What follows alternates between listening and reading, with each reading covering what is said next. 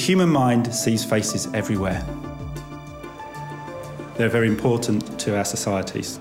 We need to be able to recognise each other, be able to tell who's a stranger, who our friends are. My background is in psychology, particularly cognitive psychology. I'm fascinated by the way that the human mind works, how we can remember information, remember events, remember people.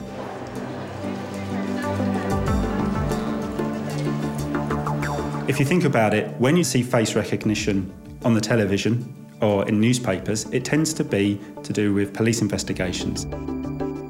Cognitive psychologists have discovered that humans don't recognise faces by looking at individual features.